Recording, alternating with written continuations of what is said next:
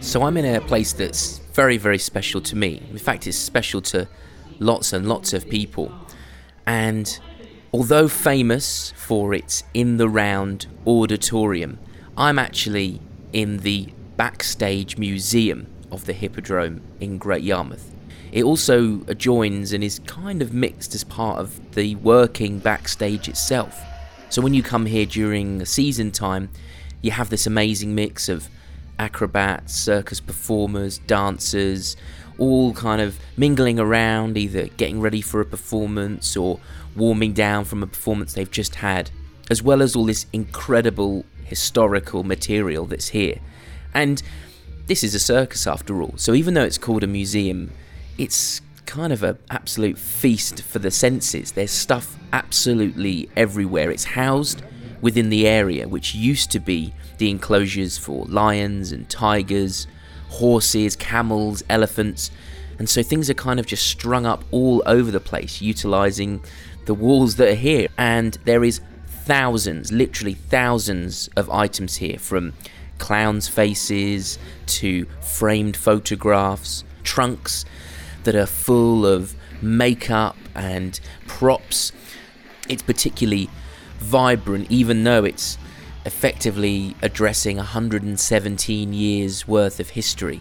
So this is somewhere that I always like to come, and people who come to see the shows at the Hippodrome always have such a thrill afterwards when they get to come through here and see all these amazing items that are out on display.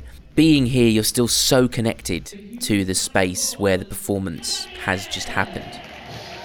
Obviously at the moment it's laying relatively dormant. There's still a buzz and an energy that always seems to crackle in this place. But it's a really, really special place, and somewhere that always invokes a sense of joy and a sense of excitement, as well as an amazing sense of historical context for this quite incredible building.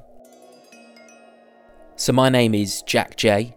I'm the producer, director, and also the ringmaster at the Hippodrome Circus in Great Yarmouth. The building itself has been within my family for 40 years now. My father, Peter J, bought it back in 1979 and has been producing the shows and creating amazing circus productions ever since. So to be honest with you, I've never really known anything but being in and around this amazing space, and what a treat it obviously was to grow up here as a young kid, spend every single one of my school holidays here. I guess the reason that I chose the Hippodrome to be my postcard was there's nowhere else that's more special to me. It evokes pure joy. Not only do we have this incredible history, 117 years this incredible building has been here and been doing exactly what it's designed to do, which is entertain people with circus, with concerts, with shows. It has incredible attributes, being now Britain's only surviving total circus building, completely in the round when we present our shows. And then its hidden trick up its sleeve, which is that the ring drops down to reveal a huge swimming pool. So the second half of our shows, we have synchronized swimmers, acrobats coming in and out of the water, fountains, all sorts of things going on. And it's amazing how vibrant this place is. Well, as a building, the Hippodrome, over its incredible over 100 years of history, has seen some unbelievable things. If the Hippodrome could talk, it would be the most incredible story. And I think actually, particularly in relation to the times that we're in now, it's a sense of comfort, because this building has been here for half of the entire history of circus. Circus as an art form turned 250 years old in 2018.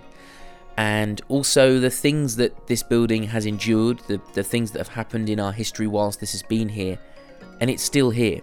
And I think that actually, at the moment, if it could speak, I would like to think that it would give a sense of reassurance and say, don't worry, because once this has all passed, this place, the Hippodrome, will be there. I think overall it could give us a real sense of hope that we can endure, and that there are much more amazing times and amazing things to come.